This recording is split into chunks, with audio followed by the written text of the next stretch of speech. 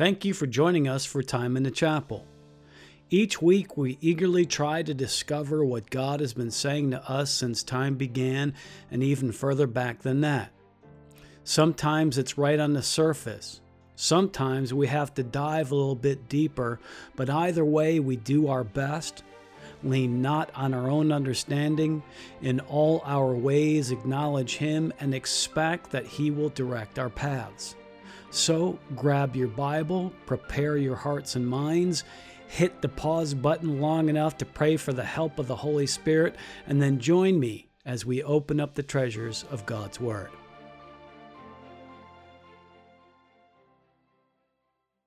In this episode, we will be celebrating the communion, otherwise known as the table of the Lord, or even sometimes the Eucharist. But before we get started, let me say a few things. In this ministry, we do things a bit differently than you may be used to.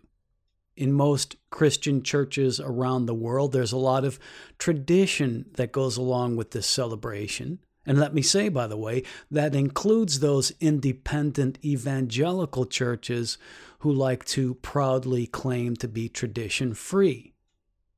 We, in this ministry, like to keep it simple. We follow our Lord's instructions, and we handle ourselves in a scriptural manner while we celebrate. Now let me explain, and this is all you'll need to know to celebrate with us.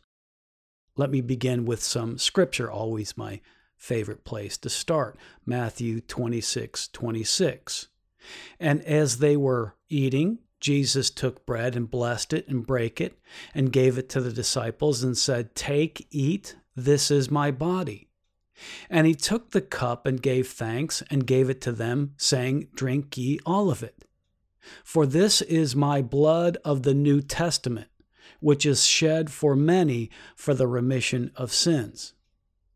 Now here in Matthew 26, we find the authorization, if you will, for the bread and the cup, collectively known as the elements. So when you celebrate the communion, you are to have a set of the elements for everyone participating with you. That is, you'll have some bread and a cup with something to drink. Those are the elements. Now, although we are not going to get too hung up on the details of the elements, here are some guidelines. First, the bread. Now, forget tradition. I know some of you are used to the little round wafers that are given out in some churches. Now, I'm not a big fan of that, but I don't want to get into why I'm not a big fan of that into what I'm calling this mini lesson. Plain old bread is fine. That's what scriptures say Jesus used, so there's no reason to be too elaborate.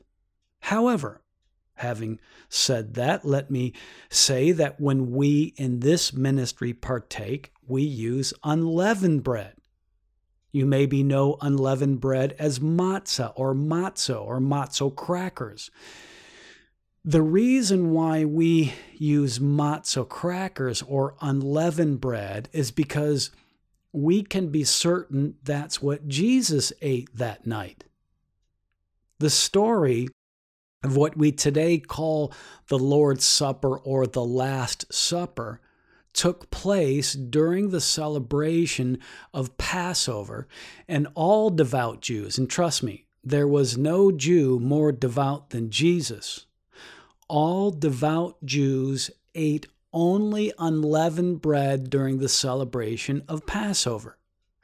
Jesus and his disciples, you can be sure, only had unleavened bread on their table that night. So we use unleavened bread when we partake in the communion. Now you may ask, is it a sin to eat leavened bread during the communion, bread that has yeast in it? Is that a sin while celebrating the communion? Well, in my opinion, no.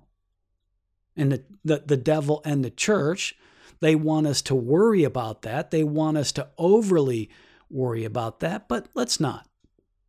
Remember, the whole point of the communion is to remember Him, not just some silly list of ingredients. Let's just make a decision on the type of bread and then go with it, because it's just bread. Again, tradition may want to tell you something different, but it is just bread. The important part in all of this is what the bread represents.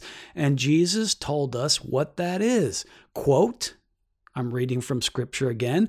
Jesus took bread and blessed it and brake it and gave it to the disciples and said, "Take, eat, this is my body." So that's the bread. It's a symbol of his body, the body he gave up for us. So what's next? Matthew 26:27, and he took the cup and gave thanks and gave it to them, saying, "Drink ye all of it. For this is my blood of the New Testament, which is shed for many for the remission of sins." Now here is where there's been a sustained battle for centuries. Again, our aim in this lesson is not to argue, fuss, and fight. So let's just keep this simple by again telling you what we believe and the manner in which we partake. First of all, at our communion celebrations, there are two elements. Now, some church tradition doesn't stress the two-element thing. Some church tradition says that all you need is the bread, but that's not what Jesus said. And so we have both elements, the bread, which we've already discussed, and the cup. Now, what about the cup? What should be in it? Well, as we just said, Jesus was celebrating the Passover with his friends when all of this took place. So we can be relatively certain that the cup he chose to share was one of the ritual cups of the Seder, which is the traditional, highly ritualized Passover meal. We've covered the Seder in previous lessons. And if you remember that lesson, you'll know that there are ceremonial cups of wine. So most likely there was a cup of wine, and I use that term loosely. There was a cup of wine at the table, and that was the cup that Jesus used. That's why most of the time when you do receive the cup at communion, there's wine in it. However, it's not unusual to be in a church that simply uses grape juice and even sometimes water. Now, let me state my position on this. It's exactly how I feel about the bread. I don't believe it matters what's in the cup, so don't let the contents of the cup distract you. You are celebrating a memorial with symbols. That's what the elements are. They're symbols. Now, down through the centuries, again, I will say this has been hotly debated, and we're not going to reopen that debate here. In this ministry, we use, listen to me, plain old fruit juice, either grape or cherry. Now, don't let that fact cause you to judge my stance on the use of alcohol. My feelings about alcohol have nothing to do with our choice of this communion element. This is why we use non-alcoholic fruit juice. Listen to this.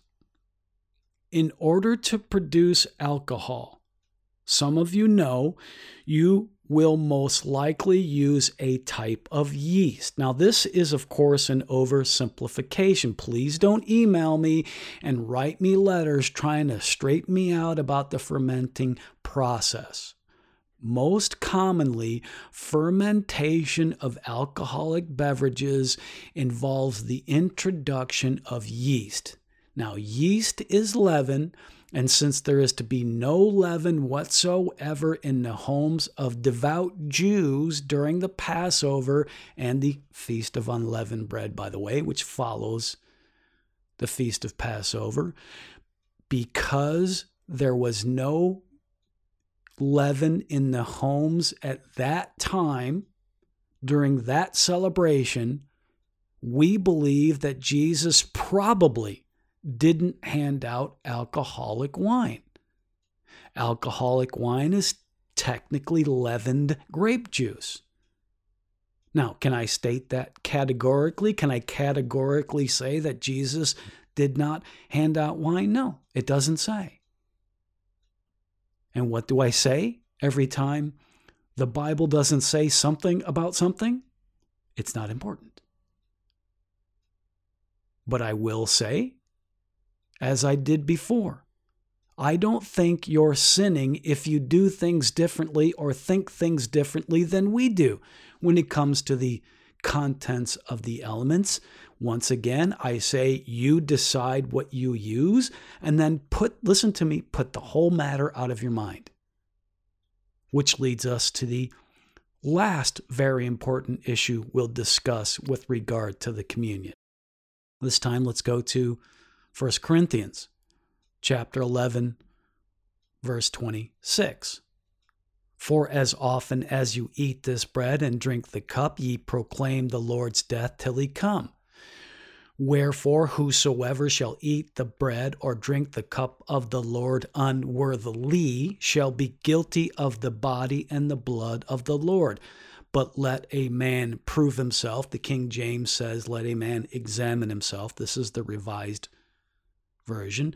Let a man examine himself, so let him eat of the bread and drink of the cup. For he that eateth and drinketh judgment unto himself, if he discern not the body. Now, for many centuries, there has been fear around this table, and then eventually fear gave way to apathy.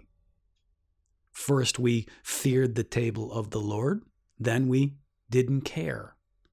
That's where we are now, where people don't care. And neither of those two states is acceptable. Let's cover the fear.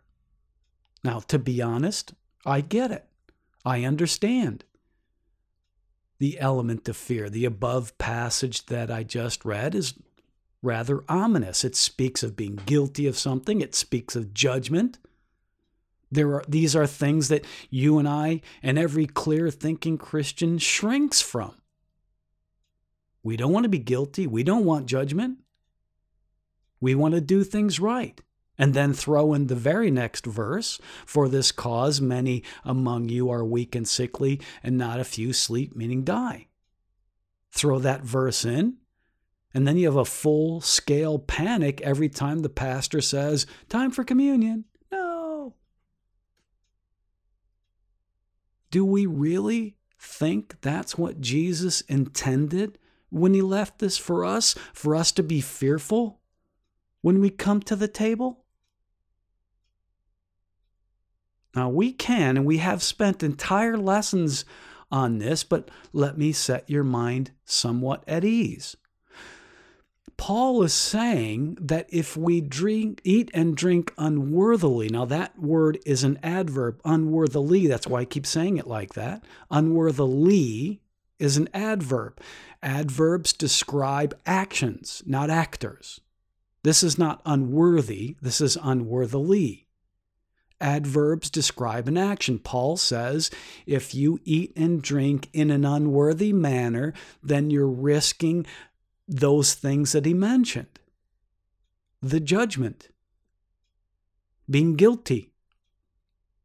If you partake in an unworthy manner. Now, I don't want to go into too much depth here about what those things are that he says you're risking, because the point of this lesson is to go over how to make Jesus happy when you celebrate the communion. In this lesson, we're not focusing on anything other than what God expects out of us, because frankly, if we do what he asks, well, then it won't matter what happens to us when we do otherwise, right? God says to eat and drink in a worthy manner, so let's just do that. Well, what does that mean? Fortunately, Paul tells us, and he tells us in plain, easy language. Paul says that the unworthy manner is eating and drinking, not discerning the Lord's body. The unworthy manner is when you don't discern the Lord's body. A worthy manner, therefore, is discerning the Lord's body, right? Does that make sense? Now, maybe you're saying, well, what does discern mean? What does that mean? Well, let's look at Webster's. Now, this is important. This is important to get to the basics, not only to avoid those negative ramifications of not eating and drinking worthily, but also because this sweet little celebration was given to us by someone we love, right? He told us to do this, and we love him. If your dear granny asked you to take your shoes off in the house, you'd do it because she's your sweet granny and you love her and you want to please her. You don't ignore granny, at least I hope you don't. You don't sit there and, well, should I take my shoes off or shouldn't I? I mean, how important is this? Is granny going to smack me in the back of the head? Is that really what you think about? Granny asked me. I love her. I'll do what she says. Why would this be any different? Jesus said, do this in remembrance of me. You're going to find out in a moment that remembrance and discerning are the same thing. Now, according to Webster, to discern means to come to know or recognize mentally. It's that simple. That's the definition of the English word discern. It also sounds, well, pretty close to the word remembrance, don't you think? Real quick, Webster says remembrance means the state of bearing in mind. Same thing as recognizing something mentally. They mean the same thing. Jesus wants you to remember him, to discern what he did for you when you go to the table. Now, one more time, forget for a moment what happens to you if you don't, and just concentrate on how this is simply a request from someone we love. Jesus wants you to remember him. Listen, if we concentrated more on this, whatever this is, as a relationship, this church thing, this Christianity, if we concentrated more on this being a relationship between two people, a lot of the silliness goes away. We cloud it with tradition. We make it foggy with all the silly things that we do and think and say. It's a relationship. You can get to the true meaning and intention of things if you just realize this is a relationship. Jesus said, do this in remembrance of me. Okay, I love you. That's what I'm going to do. Yes, there are things that can happen to me if I don't do that. Forget about that. Jesus said to do it. I'm going to do it that way. I'm going to remember him. He wants us to think about him. Now, whenever I take communion in a church, which is not very often, church is not a good place to concentrate on the things of God. And I'm sorry if that sounds harsh, but it's true. Church is not a good place to go if you want to concentrate on the things of God. Not most churches. There are some churches, sure. Most churches, no. Tell me, honestly, does it look like anyone is concentrating on Jesus at communion in church? Again, maybe some, but not very often, unfortunately. And that's partly why we celebrate communion with you through this ministry, either over the radio or through our web stream, or now through these podcasts. We want you to have some control over your discerning environment. So when you partake, and the lesson, again, I want to tell you, the lesson that follows this little intro, some little intro, the lesson that follows this intro is one in which we go to the table of the Lord, and I'm suggesting to you that if you want to partake, once we get to the communion in this lesson, I'm going to tell you it doesn't happen right away. It happened sometime during the lesson. This was previously recorded a couple of years ago. Sometime in that lesson, we go to the table of the Lord, and if you want to partake, then I suggest that you find somewhere quiet and without distraction so that you can commit your full attention to discerning and remembering. So let's wrap this up. It's already gone far longer than I had intended it to do. The lesson that follows contains a communion celebration, and if you want to join us, and you don't have to, you can just listen to the lesson. You can listen to the communion and how we do things. You do not have to partake if you listen, just listen. But if you do decide to partake, here are some things to keep in mind. Number one, this is a wrap-up. This is a summary. Number one, have a set of the elements, that's the bread and the wine, for each person who will be participating with you. The bread will symbolize the body, and the cup will symbolize the blood. And what's in the cup? It can be wine, it can be juice, or water. The one that will be in front of me will have juice. Number two, make sure you are in a place where you do not have any distractions, at least for the few minutes that we will be sharing together at the table of the Lord. Turn off your phone, put the little ones to bed, put the dogs upstairs, draw the curtains if you have to. Just find a quiet, peaceful place so you can remember Him. You got all that? The table of the Lord is one of the most lovely experiences we can have as members of His church. We will be getting into a communion message in just a few moments. The table of the Lord is a lovely celebration. If we do it right, without fear and without distraction, it can be something you look forward to time and again. Just make sure you show Jesus the respect He deserves and partake of the communion as He commanded, as He said, "Do this in remembrance of me."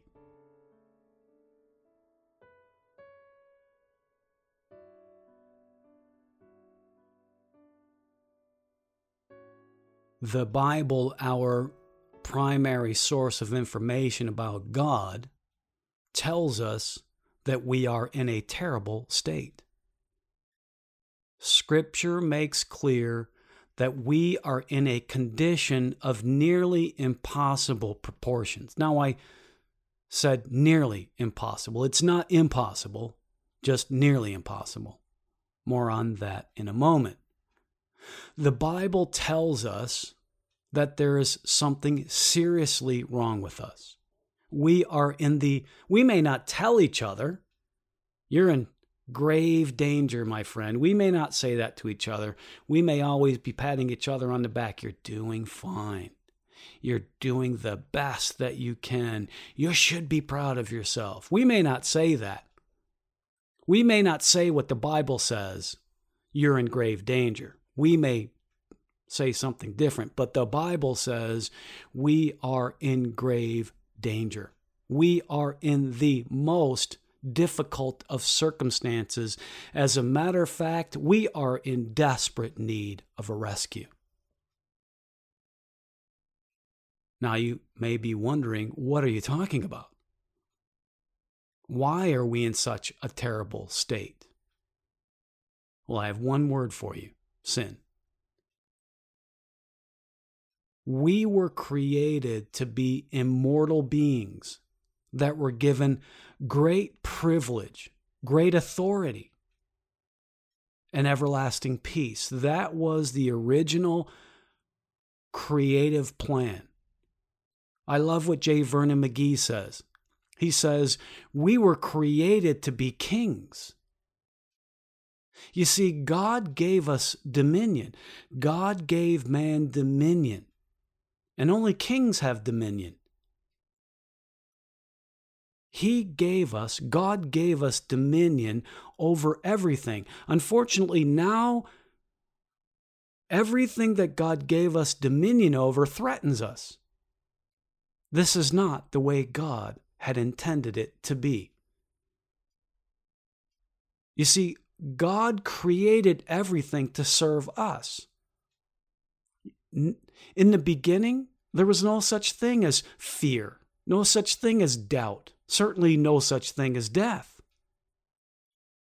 All we were to do was be fruitful and multiply. To quote Ira Gershwin, nice work if you can get it.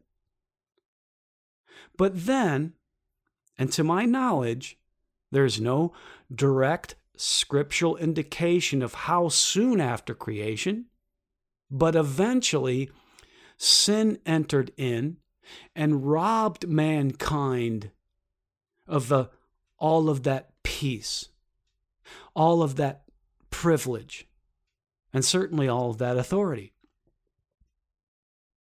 Now we, of course, have a tendency to put all the blame on Adam. Yes, Adam was the original sinning man, and being in his family, we now all have to deal with that condition of sin.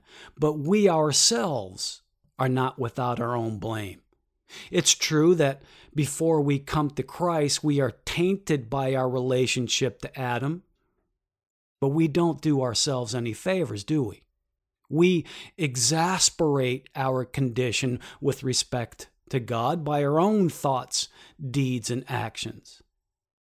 Isaiah put it best in chapter 59 of his book, verse 2, "But your iniquities have separated between you and your God, and your sins have hid his face from you, that he will not hear." But you know what? Despite all the gloom, despite all the doom, we can thank God that He is God. I can't explain it. I don't know how, but God has been prepared for our fall. He has had a plan since the foundation of the world to make things right. Well, you may say, well, if he had a plan, then he knew what was going to happen. And if he knew what was going to happen, then why didn't he stop it? Well, to be honest, I don't know for sure. But here's what I think. God didn't stop the fall of man because he doesn't want perfect robots. He wants you. He doesn't want a family that doesn't have a choice. He wants love.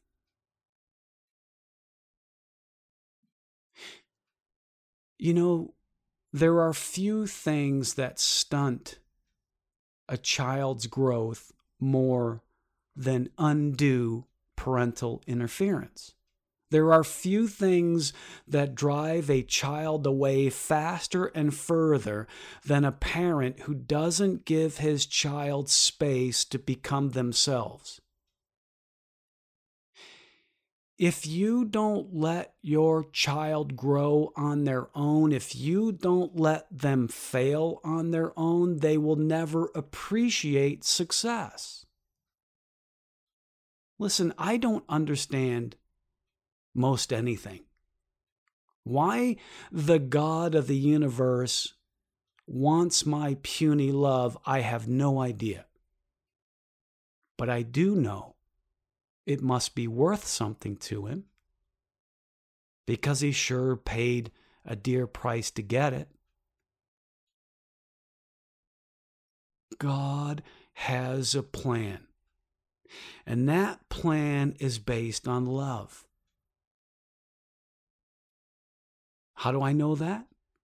Because in His Word, He's laid it out. We see in Scripture God's plan spelled out. And you realize God didn't have to let us in on what He's doing. He could have just done it. But God is merciful. And He wants you to know what kind of God He is.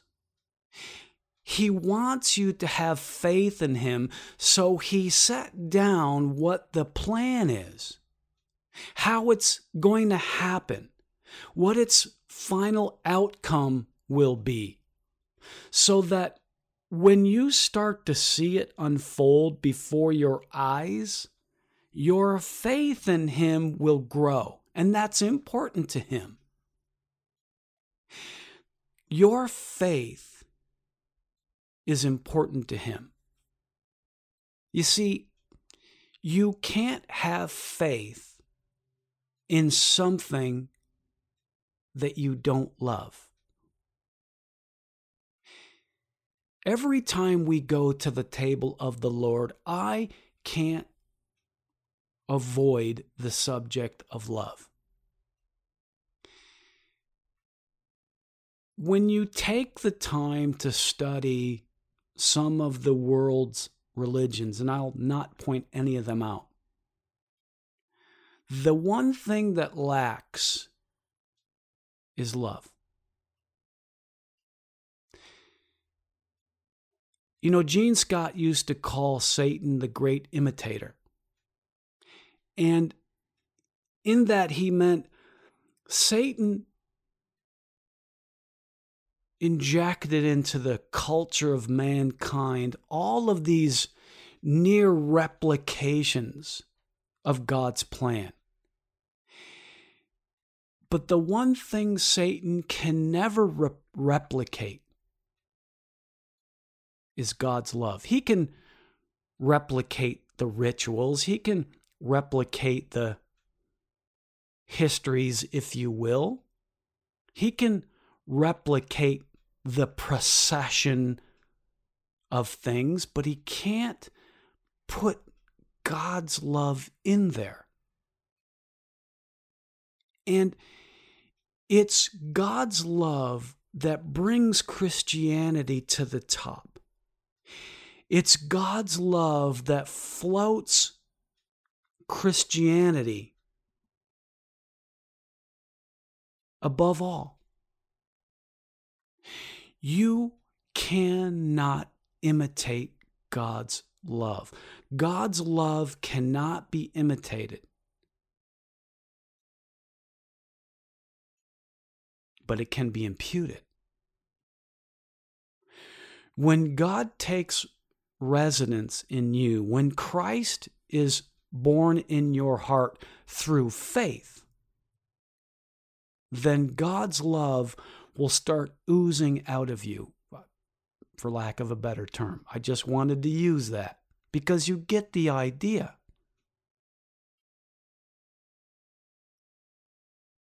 God wants you to have faith in him.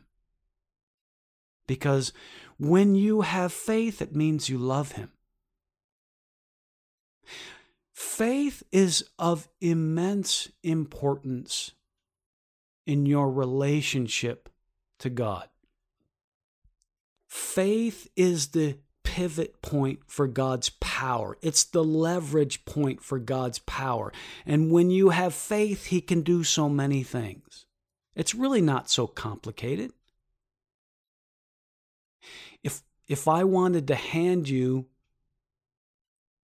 a piece of bread because you looked so hungry, if you don't take that bread from me, you won't get the benefits of it. You have to take the bread from me.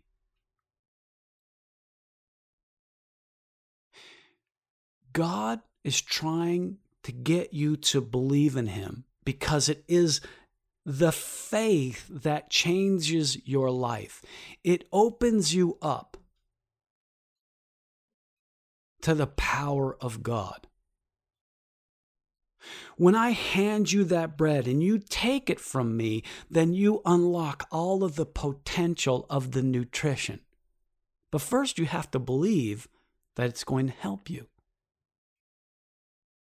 If you believe that that bread is a stone, you're not going to take it because you believe it's a stone and you don't believe the stone's going to do you any good.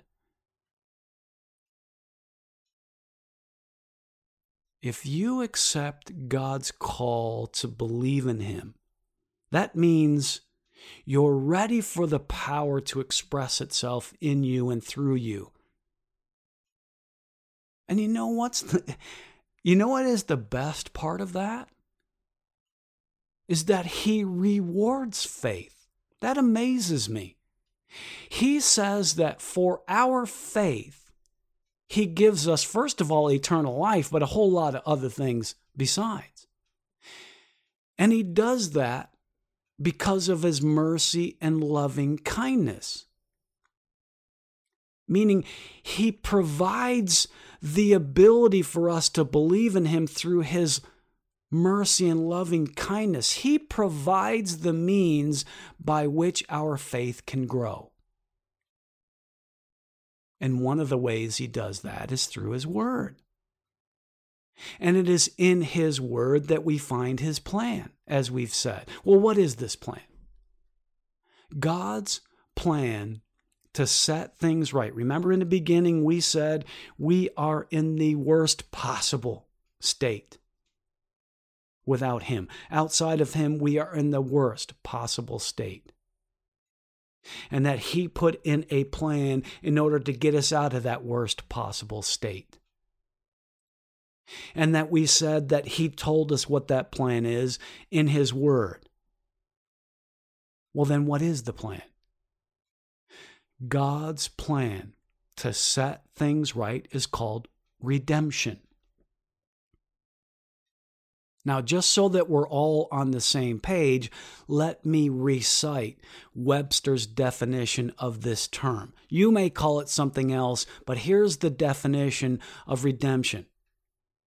Deliverance from bondage, distress, or from liability to any evil or forfeiture, either by money, labor, or other means. That is what redemption means, and that is how we will be using that word. If you want to call that anything else, you can call it whatever you want to, but as long as whatever you call it means deliverance from bondage, distress, or from liability to any evil or forfeiture, either by money, labor, or other means, whatever you want to call that, I'll call it redemption, you call it whatever you want. So redemption is the noun that is formed by the verb to redeem. The word redeem is found in the English version of both the New Testament and the Old Testament. And the word to redeem, when you find it in the English version of the Old Testament and in the New Testament, if you find the word to redeem in the New Testament, it is translating two different Greek words. Number one, exagorazo. That's number one. Number two, lutruo. Those are the two Greek words that get translated into the English word to redeem. Now, both of these words simply mean to ransom or to buy up. That's what it means to redeem in the New Testament. Now, the Old Testament, where our conversation for today will focus, sometimes uses the Hebrew word go'el for redeem. Some people call a redeemer a go'el. It's based on the word go'el. And the Brown Drivers Briggs Hebrew Dictionary, which is an academic level Hebrew dictionary, defines the word go'el to mean to redeem, avenge, revenge, ransom. Now, that's a bit of a simplified definition. Go'el is found 98 times in the Old Testament. So let's go over a few of them just to see the diversity of uses for that word. So number one, Exodus 6:6. Wherefore say unto the children of Israel, I am the Lord, and I will bring you out from under the burdens of the Egyptians, and I will rid you out of their bondage, and I will redeem you, Go'el, with a stretched out arm and with great judgment. So here in Exodus 6:6, Ga'al is being used as a type of rescue from an opposing foe. That is one of the ways that Ga'al is used in the Old Testament.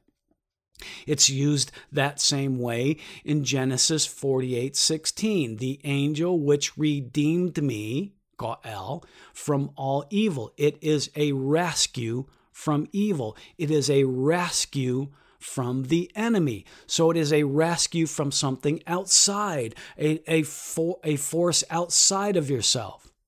Well, that's not the only way Ga'al is used. Sometimes Ga'al is used to describe a type of rescue from within, a rescue from oneself. Isaiah 54:8. In a little wrath I hid my face from thee for a moment, but with everlasting kindness will I have mercy on thee, saith the Lord thy Redeemer. So Isaiah is saying that Ga'al, using Ga'al, is a rescue from ourselves, from our own failures, from our own sins. God is our Redeemer from ourselves. And then Ga'al is sometimes used in a very practical way with respect to property that was somehow lost, somehow forfeited. Leviticus 25:9.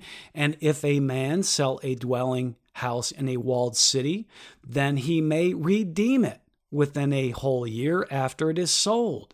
Within a full year may he redeem it. So Ga'al is also used with respect to owned property that was once lost. You can redeem property that was once lost. Make sense? Now there is one other part of the definition of the word Ga'al that I want to share with you for this lesson. The word is also defined, again, according to Brown Drivers Briggs Hebrew Dictionary, to mean, listen to this, to be or to do the part of a kinsman or to act as a kinsman redeemer. Remember I said in the beginning, a Goel, some people call a redeemer a Goel based on the word Ga'al. So this word Ga'al is at the heart of what is called the concept or the law of the kinsman redeemer. And that's why I gave you just a few of the instances that the word Ga'al is used in the Old Testament, so you can get a feel for why God chose this word to be used in connection with the law of the kinsman redeemer. It means to be rescued from an enemy. It means to be rescued from yourself. It means to redeem property that was once owned, that is now sold for whatever reason. That is what it means to redeem. Those are the uses of the word Ga'al. Ga'al is a word that is at the heart of the law of the kinsman redeemer. So we can actually find the law in practice, in practical ways throughout Scripture. As a matter of fact, the book of Ruth is an example, a true drama, exhibiting the law of the kinsman redeemer. It is the law of the kinsman redeemer is an actual law found in Leviticus. Remember, now I want you to understand this. The law is the expression of how God does things, but it does not necessarily serve as prophecy. So I want you to understand, those of you that know where I'm going with the law of the kinsman redeemer, I want you to understand this is not, the law of the kinsman redeemer was not necessarily put in there as prophecy. It was put in the Bible, in the law, to show you how God does things. It shows you how God exacts his judgments. The law is the way God thinks. Now, why do you bring that up, John? Because I want you to understand. That brings more life and substance and solidness to the law of the kinsman redeemer. It gives you an idea when we come to the ultimate meaning, the ultimate expression of the law of the kinsman redeemer, you'll be able to see that this is the heart of God. This is how God does things. God doesn't lose anything that belongs to him. Nothing. He has fail-safes in place. God is not going to lose you. He has been prepared for all the madness that surrounds us. And he's bringing to bear his mind, his heart, his law. Because remember, God's law applies to all of us. It applies to the Jews and it applies to the Gentiles. Either you follow the law or you rely on someone else to follow it for you. But either way, you're going to be judged by God's standard. Either it falls on you or it falls on Christ. Do you understand that? The law of the kinsman redeemer is God's fail-safe. It is why God can say the law and its judgments can fall on Christ, because that's a part of the plan. You see, God will not compromise on his law. He will not say good for some and not good for others. Applies to some and doesn't apply to others. That would make him dishonorable. And believe me, God's honor is more important to him than it is to you.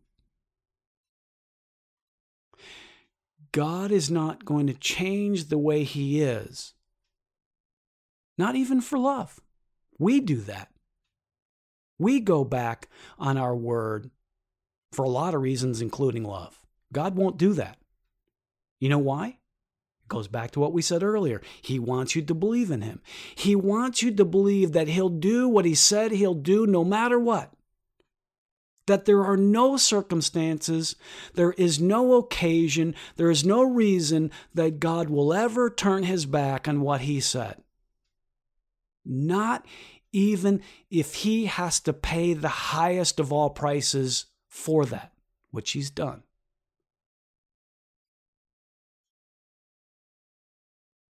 The law is the way God does things. And therefore, the law of the kinsman redeemer is the way God sees things. But it's so much more than just some administrative procedure. It's a picture of how he feels. It's a reflection of something greater.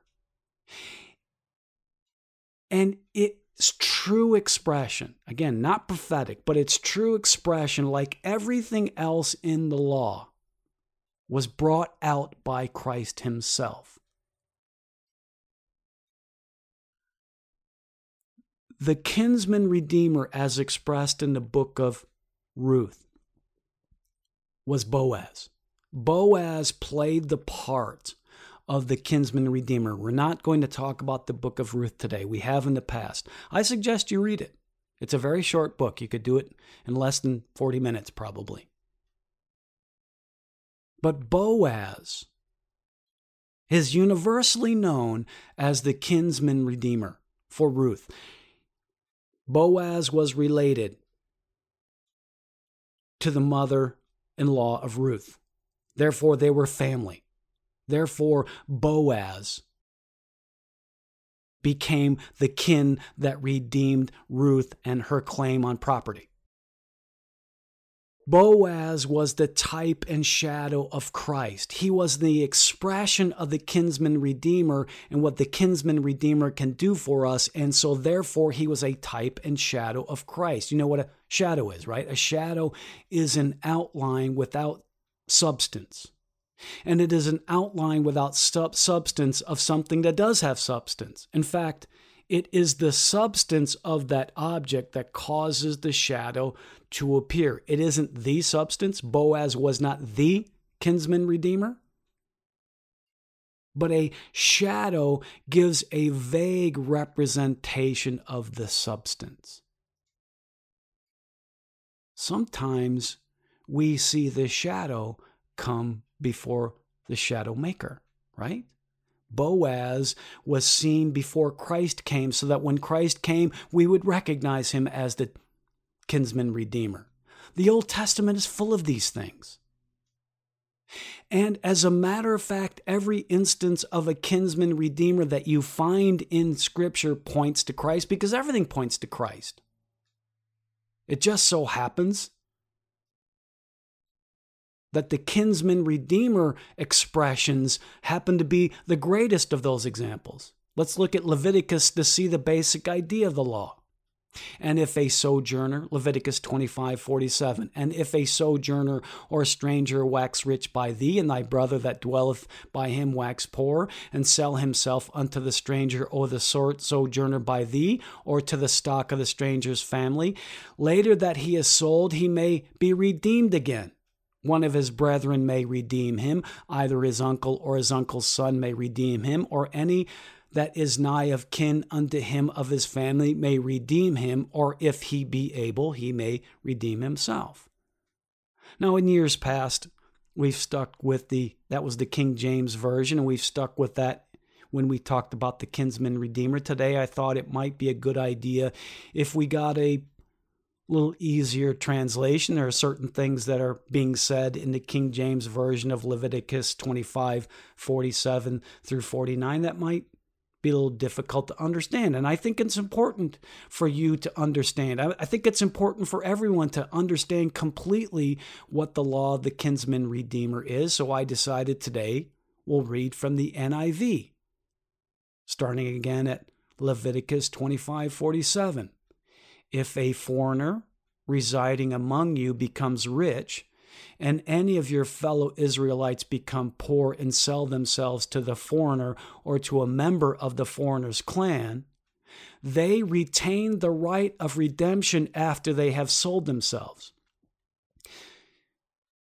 I'm trying not to inject commentary, but I must say to you, when we look around, the world, a foreigner to us, seems to be thriving. The world seems to be getting richer, and we seem to be getting poorer. And I'm not talking just in a material sense. You know that. If a foreigner residing among you becomes rich, and any of your fellow Israelites become poor, and sell themselves to the foreigner or to the member of the foreigner's clan. Sometimes we yield to the foolishness of the world. Hey, my buddy saved $50,000 on his taxes last year by claiming some false claims. You should do the same thing. Maybe I should. I really am tired of paying my taxes. Sometimes we fall into the dishonesty, sins, and traps of the world. If a foreigner residing among you becomes rich and any of your fellow Israelites become poor and sell themselves to the foreigner or to a member of the foreigner's clan, they retain the right of redemption after they have sold themselves. You will always have the chance while you're alive to turn back to Christ and say, I'm sorry. Rescue me. Redeem me. The world has seduced me. I've turned my back on what I know is right. You never give away forever the opportunity to go back to Christ while you still have breath in your lungs. If a foreigner residing among you becomes rich and any of your fellow Israelites become poor and sell themselves to the foreigner or to a member of the foreigner's clan, they retain the right of redemption after they've sold themselves. That's how God sees things.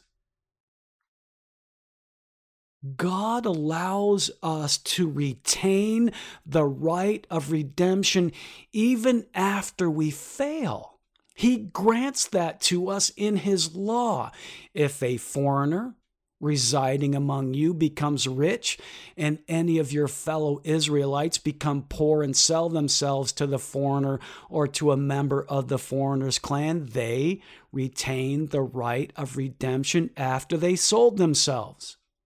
One of their relatives may redeem them, an uncle or a cousin, or any blood relative in their clan may redeem them, or if they prosper, they may redeem themselves. The law is always available to you as your means of redemption. The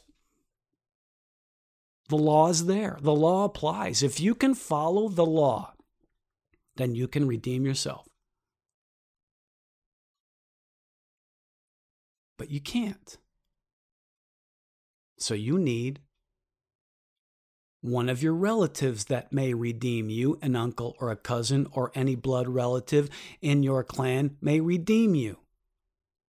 That is the way God sees it.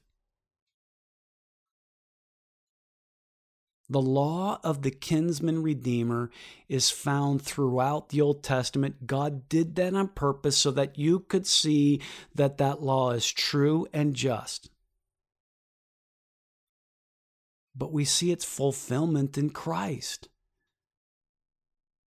At its most basic, the law of the kinsman redeemer was established by God to allow a relative to liberate a family member who had been sold into slavery in order to pay off a debt. That's the basic meaning of the law of the kinsman redeemer.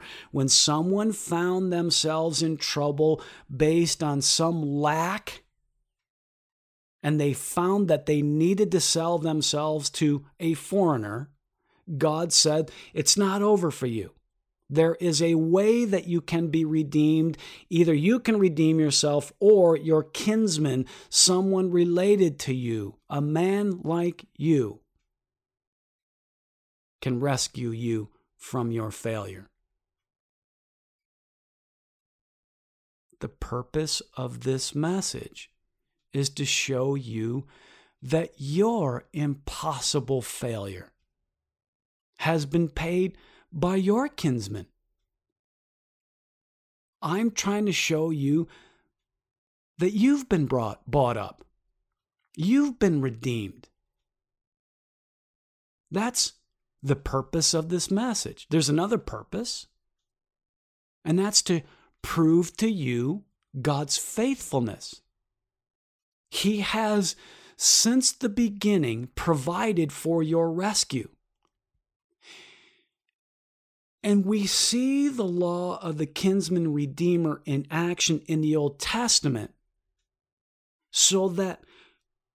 and we see that purposely because God wants that to build your faith. He wants you to see that He validates that law so that you can see it's a valid law for you. That piece of bread that I'm trying to hand you is nutritional. It will do you some good so that you'll take it and believe in it. When we see that God's word continuously points to the work of Christ, it gives us the confidence that we need to accept the redemption. Because if you don't believe in it, you're not going to accept it. And if you don't accept it, you're going to die. So let's dig a little bit deeper into the law of the kinsman redeemer. And as we do, I want you to think about what Christ has done for you and see how it parallels what God laid down thousands of years before the cross. So in the law of the kinsman redeemer, the Bible tells us that 4 conditions must be present. Number 1, the redeemer must have what is necessary to redeem. In other words, the one that's come to purchase the liability must have what's necessary to buy it up. The one who will cover the debt must have precisely what's necessary in order to erase that debt. Does that make sense? They must have the proper price that the situation demands. If the debt was 1,000 drachma and you bring 1,000 pesos, not going to cover the debt. You must have what the debt called for. Number 2, the redeemer must be kin. God's word says that the one that had the means to redeem had to be near of kin. In other words, a relative of the one who needed the redemption. Why?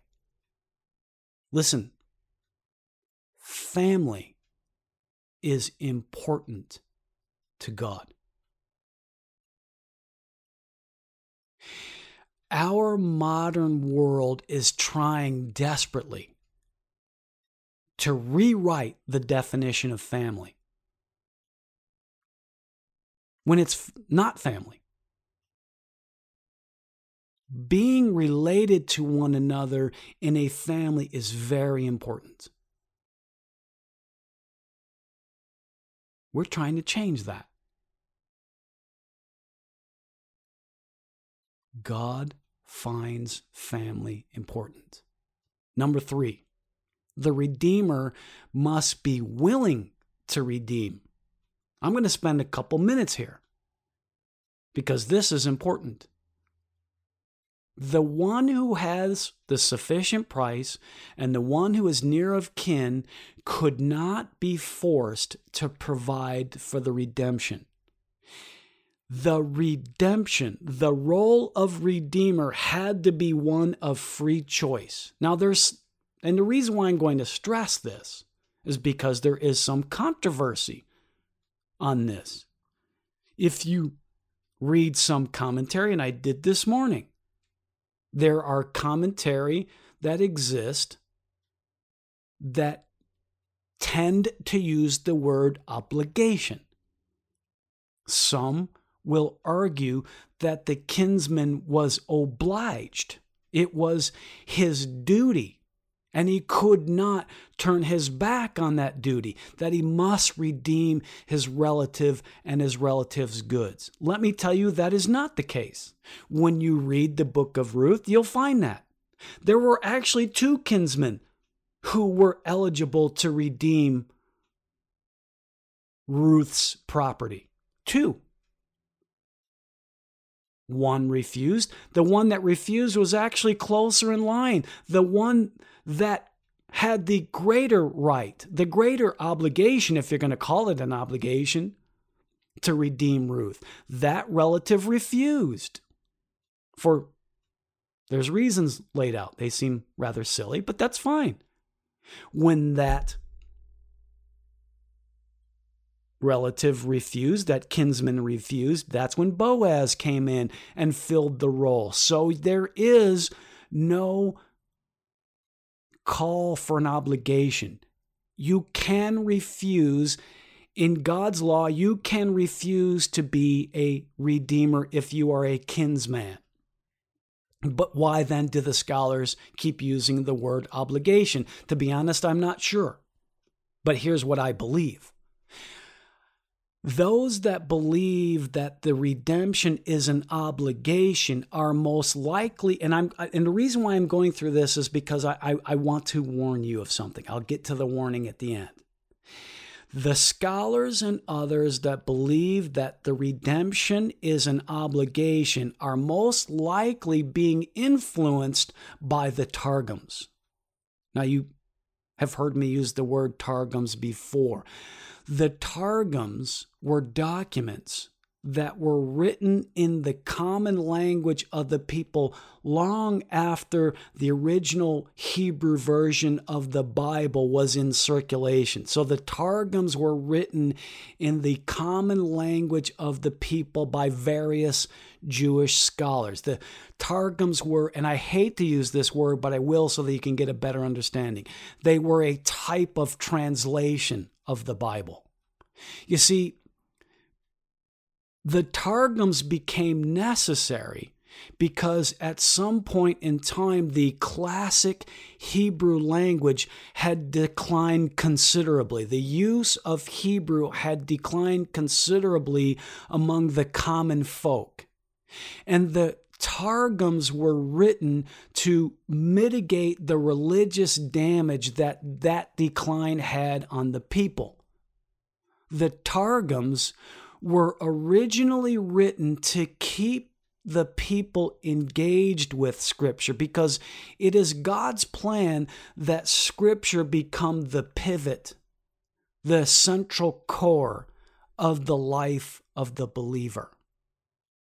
And because very few people were able to read the original Hebrew Scripture, scholars came in and perhaps originally felt like their motives were pure, and they did some translation, but eventually they expanded greatly on what was the actual original meanings of Scripture. In many cases, the opinions and the feelings and if you've read any of the Targums, you know that I'm speaking the truth. They inject interpretation more than translation. Now, here's my warning. Be careful. Be careful who's teaching you God's word, including me. Don't take my word for it. Do your own homework. The Targums changed in many respects what God was trying to say. And that is especially true here in the Law of the Kinsman Redeemer, the Targum of Jonathan. That's one of the more famous Targums. Actually, to be accurate, is Targumim. That's the plural, but we'll use the word Targums because I don't speak very well I don't pronounce very well when I speak Hebrew, so we'll say Targums. One of the most important Targums was the Targum of Jonathan. And the Targum of Jonathan implied that there was duty involved with being a kinsman redeemer, that the person who was related to the one that needed to be redeemed had to do that.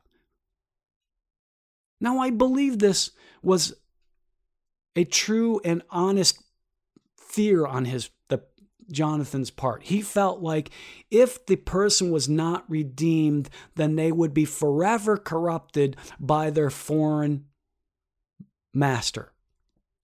He was afraid that if we didn't lay down an obligation on the idea of redemption, that soul would be lost forever. Good intention, but it changed Scripture. That's not what God had intended.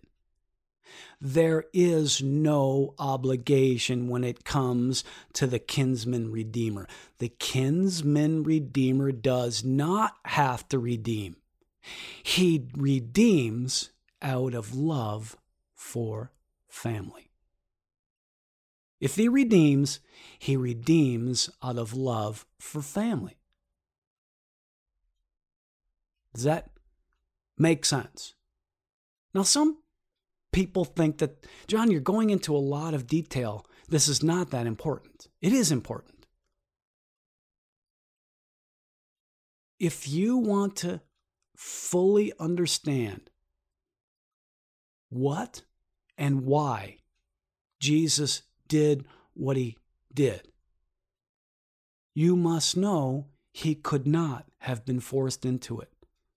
God did not push Jesus out of heaven. Jesus walked out on his own. And that's important so that you can see that it was based in love, not fear,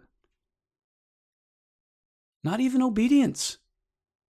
He was obedient, yes, but he was obedient out of love, not obedient because he was afraid of the circumstances.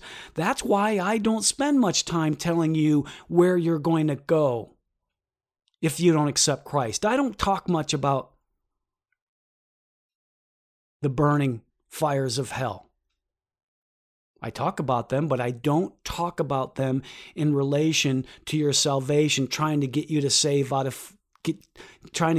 get saved out of fear. Sometimes I do. Being saved is saved, but I don't want you to get saved because you're afraid of what's going to happen. I want you to be saved because you miss your Father in heaven. And you want to be with him forever because you love him. Jesus did what we should be more like him. He did what he did out of love and not compulsion. And there's no other valid way to redeem under the law of the kinsman redeemer. Is that clear? Number 4. The redeemer must actually redeem. The redeemer can't just talk about it. He must pay the price. The transaction must be completed. Lip service has never gotten anyone saved. Action is required. So what's the point? What's the point of going over those 4 conditions that are spelled out in Scripture? Well, it's to show you that Christ fulfilled it all. It's to show you that Christ has chosen our Redeemer well. Christ is our Redeemer, and he's met all the requirements for our redemption, and it is therefore lawful, valid, and indisputable. Jesus followed the law to redeem you, and no one can say anything about it. Well, who's going to say something about it? Satan. Satan's going to try to bother you. He's going to say, Jesus' salvation wasn't valid, so don't put too much faith in that, and certainly don't tell anyone else how you got saved because it's not valid. It is valid. God laid the law down, Jesus followed the law, and now you're saved, provided that you accept it, because you have to accept it. If you were in jail and I came down to bring bail to get you out of jail, if you decide to sit in that jail, you're going to stay in the jail, whether I paid it or not. Whether I pay the bail or not, if you decide to stay in jail because the food is good, nothing I can do. Nothing more I can do. You have to walk through the doors of that jail. You have to accept the fact that I already paid your bail. When somebody comes to you and said, John paid your bail, you have to say, I accept that. He has the money. He loves me. Okay, I'll go through the doors. Otherwise, you'll say, I don't even know the guy. I'm not falling for that trick. I will continue to try to open the door myself. I'll continue to try to file the bars down so that I can leave the jail on my own.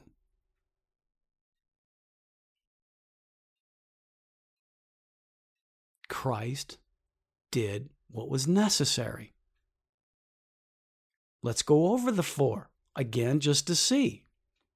Number 1, remember the Redeemer must have the proper price. Well, our debt was the debt of sin.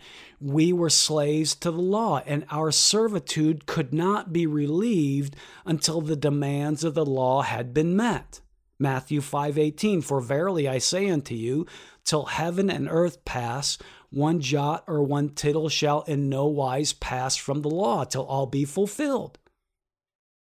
The price that was necessary to free us from the grips of sin was a pure and perfect life. That was what it required.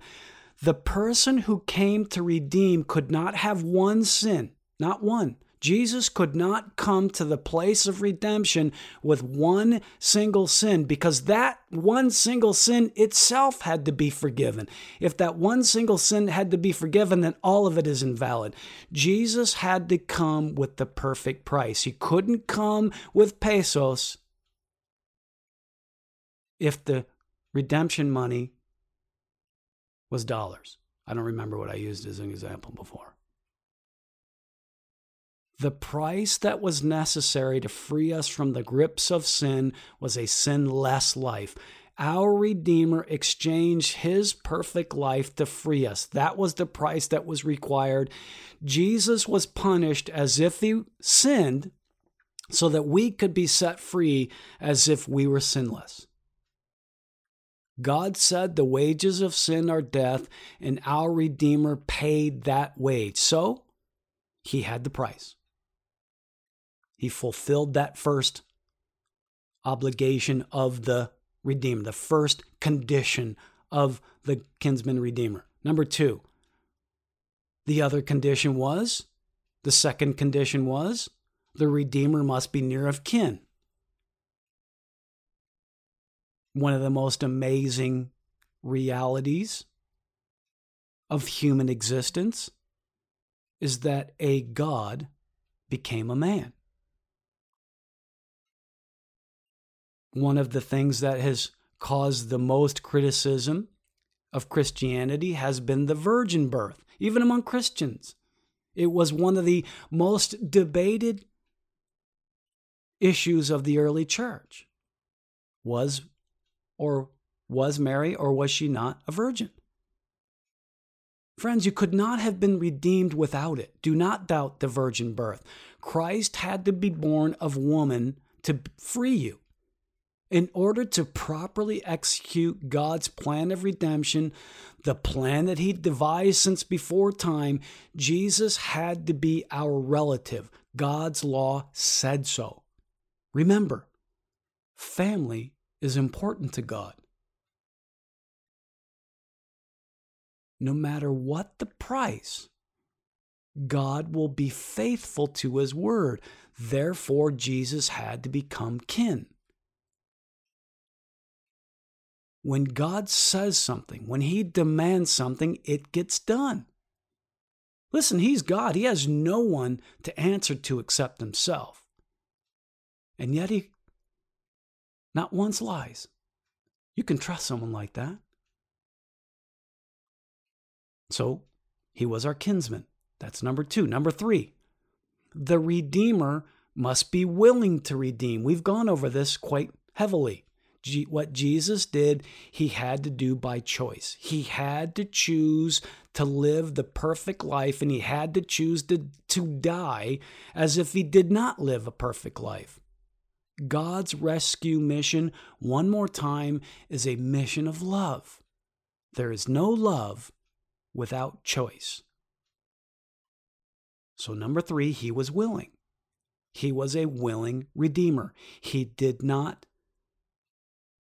was not forced into it. Number 4, the Redeemer must actually redeem. That point can never be forgotten. That was the purpose of his existence. That's why we don't stress Christmas in this ministry. Because Christmas would be meaningless without Easter, if you want to call it that.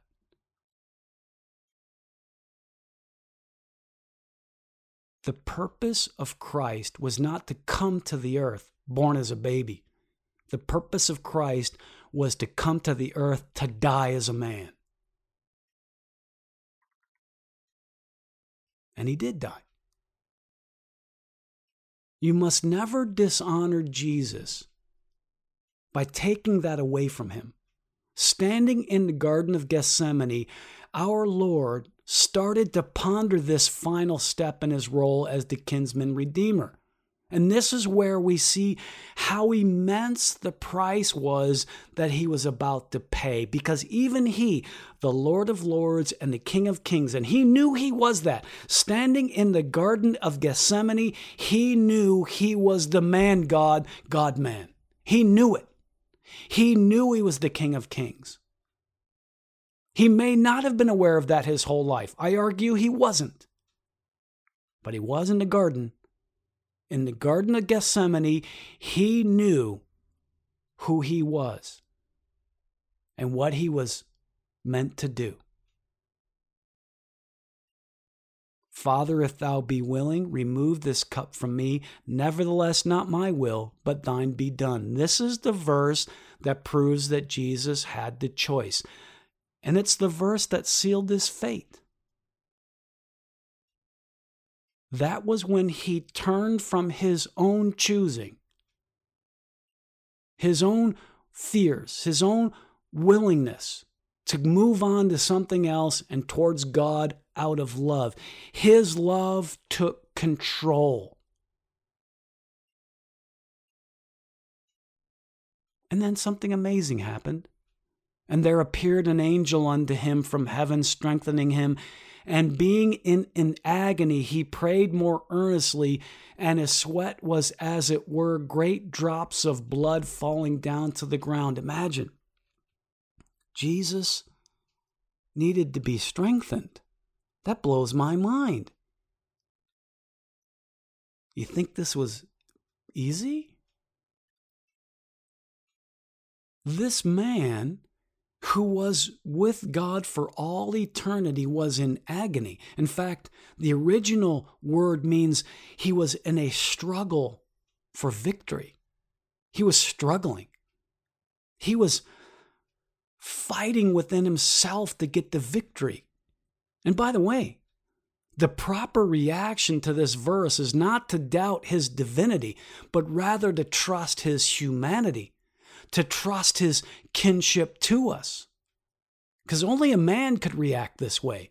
An angel wouldn't suffer this way. A God wouldn't suffer this way. An angel has no idea what death is. Satan doesn't know what death is.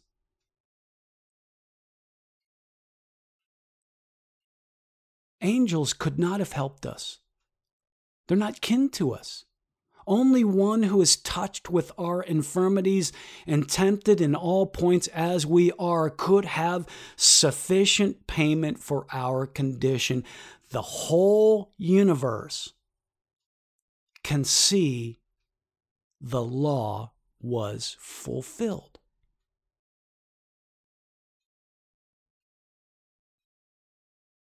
You must accept that what he's done is enough. You know why?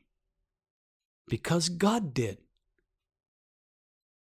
But I don't know how God can love a person like me. I don't know either. But he does. And if it helps you, God honors the arrangement that he's made for the honor of his Son. And that means everything to him. Letting you slip through his fingers would dishonor his Son, and he won't do that. God is fully aware of what Jesus went through for family. And he won't dishonor the suffering that his Son went through because he loves him. Therefore, it doesn't really matter what you've done. It doesn't really matter what you look like in your sin. It doesn't matter how darkened your soul is by sin because he's really not looking at you. He's looking at Jesus. And Jesus was the pure one. He did everything that you couldn't do. Therefore, why should God look at you? You don't have the price. Jesus did. That's why we come to the table. This is where we come and remember him. Because he asked us to. I'm not sure that's emphasized enough in our church services. This table, this celebration is performed because he asked us to. And you know, the tone of that request doesn't make it sound like a commandment. Every request from a king is a commandment. But this doesn't really sound like it. I don't think he framed it that way. When he said, "Do this in memory of me," it sounded more like an invitation. It is a commandment, but it sounds like an invitation. He invites us to participate in this, I believe, so that we can fellowship with him and what he went through. Why do you think it's communion? We're not communing with each other. We're communing with him and each other. He wants to meet us around this table so that we can participate, if only in our minds, in what his Redeemer experience was like. He wants to see that we understand and appreciate what he went through. This little ceremony, the one that we're about to celebrate, is a memorial that he instituted. On the night he was betrayed, he took the cup. He said it was the cup of the new covenant. The King James says it's the cup of the New Testament. That's just confusing. It's not wrong, but it's confusing to our modern ears. What he meant to say was that this was going to be the new way God and mankind would be able to start relating to one another again. And that's why Jesus said it was the cup of the new covenant, the new arrangement in his blood. You see, it was his blood that cleared the obstacle that stood between us and God. Of course, that obstacle was that debt that we inherited from Adam. That debt was sin. And the payment to redeem that debt was death. You see, Leviticus 17:11 says, "The life of the soul resides in the blood. When blood flows out of the body, so does the life."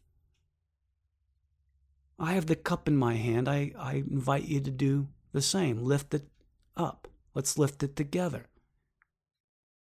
You see, this cup is the symbol of the great price Jesus paid to redeem us. When we lift this cup and drink of it, we're showing that we accept it. We accept what he's done. We want to apply it to us. When we partake of this cup, we're telling God we want to be included in the redeemed. We want to travel through the gates of that jail. We want to apply the blood to our sinful nature. If you agree with me, take it now in full knowledge. Take it with me in full knowledge that the blood Jesus spilled was sufficient to pay the price that our debt required. Let's do that now.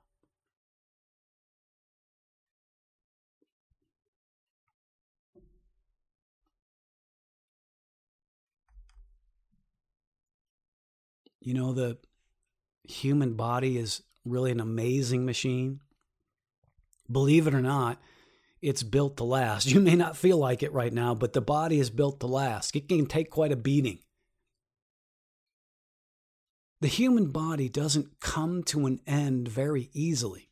It does not give up its life force without a struggle, a violent struggle. The point I'm trying to make is that Jesus had to endure a great deal for you. Jesus did endure a great deal for you. His body had to be battered and bruised and pierced and striped in order to bring about that redemptive death that our bondage to sin demanded. At that very last Passover meal, the one where Jesus brought that ancient Jewish celebration its ultimate meaning, we're told that he paused, he lifted a piece of bread. Bread is especially unleavened bread, is very important to the Jewish people. It's very important. Unleavened bread is very important to the Jewish Passover ritual meal, the one that he was celebrating. We call that the Seder today. You've heard of that. We've taught on it before. Anyhow, the Seder is a highly ritualized set of activities designed to bring to memory the night in ancient Egypt when the death angel passed over and spared the children of Israel in redemption, to remove them as God's property from the hands of a foreign owner. It was a picture of redemption. And that was the meal Jesus was celebrating with his friends just prior to his arrest. And in the midst of that meal, we're told Lord Jesus took bread. And when he had given thanks, he brake it and said, "Take, eat, this is my body, which is broken for you." He was using symbolism to make a point. He broke that bread. And then he said that it was reminiscent of what was going to happen within the next few hours. Just like he broke that bread, he himself was going to be responsible for the breaking of his own body. He was giving it willingly. He was the breaking agent. Sure, the Romans may have thought they were beating him. The Romans must have thought they were hammering those nails into his hands. The high priest may have been over there thinking he was the guy that was in charge of all this, but he wasn't. You know who was in charge? Jesus. Because he had to willingly go to that cross to be broken. The law of the kinsman redeemer had to be fulfilled. He could not be dragged to that cross. He had to break that body. That's what this bread means. His body was broken by himself as the necessary means for redemption. I'll say it again. That was not easy. The death of a human body does not come about without some pain. The body takes a lot of punishment, and that's what he meant. That was what he was preparing his disciples for. He wanted them to know that when they saw him being broken, they would know why. And they would know by whose authority.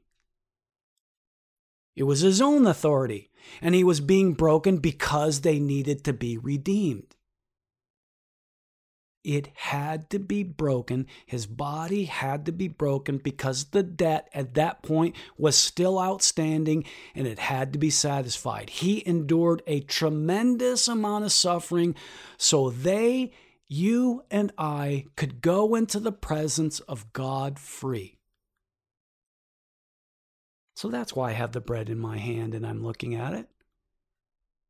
It's not the body of Christ, but it looks, in my mind, it's a symbol of it. Lift the bread with me and discern with me the suffering he voluntarily endured for our redemption as our kinsman redeemer. I know it's not pleasant to think about. I know.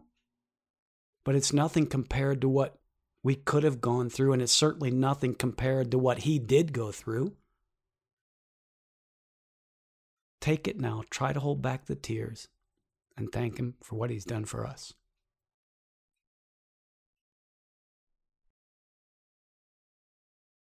You've been listening to Time in the Chapel, a weekly program dedicated to bringing you in-depth biblical study. Join us again next time as we search Scripture to learn more about God in your life and you in His plan. Time in the Chapel is a service of Chapel Ministries. Chapel Ministries is a non-denominational ministry with a mission to feed hungry souls. Please consider supporting this program financially. For more information, please visit our website at www.timeinthechapel.com or email us at info@timeinthechapel.com. Be sure to look for us on Facebook by searching for Chapel Ministries. Click follow to get all of the latest information.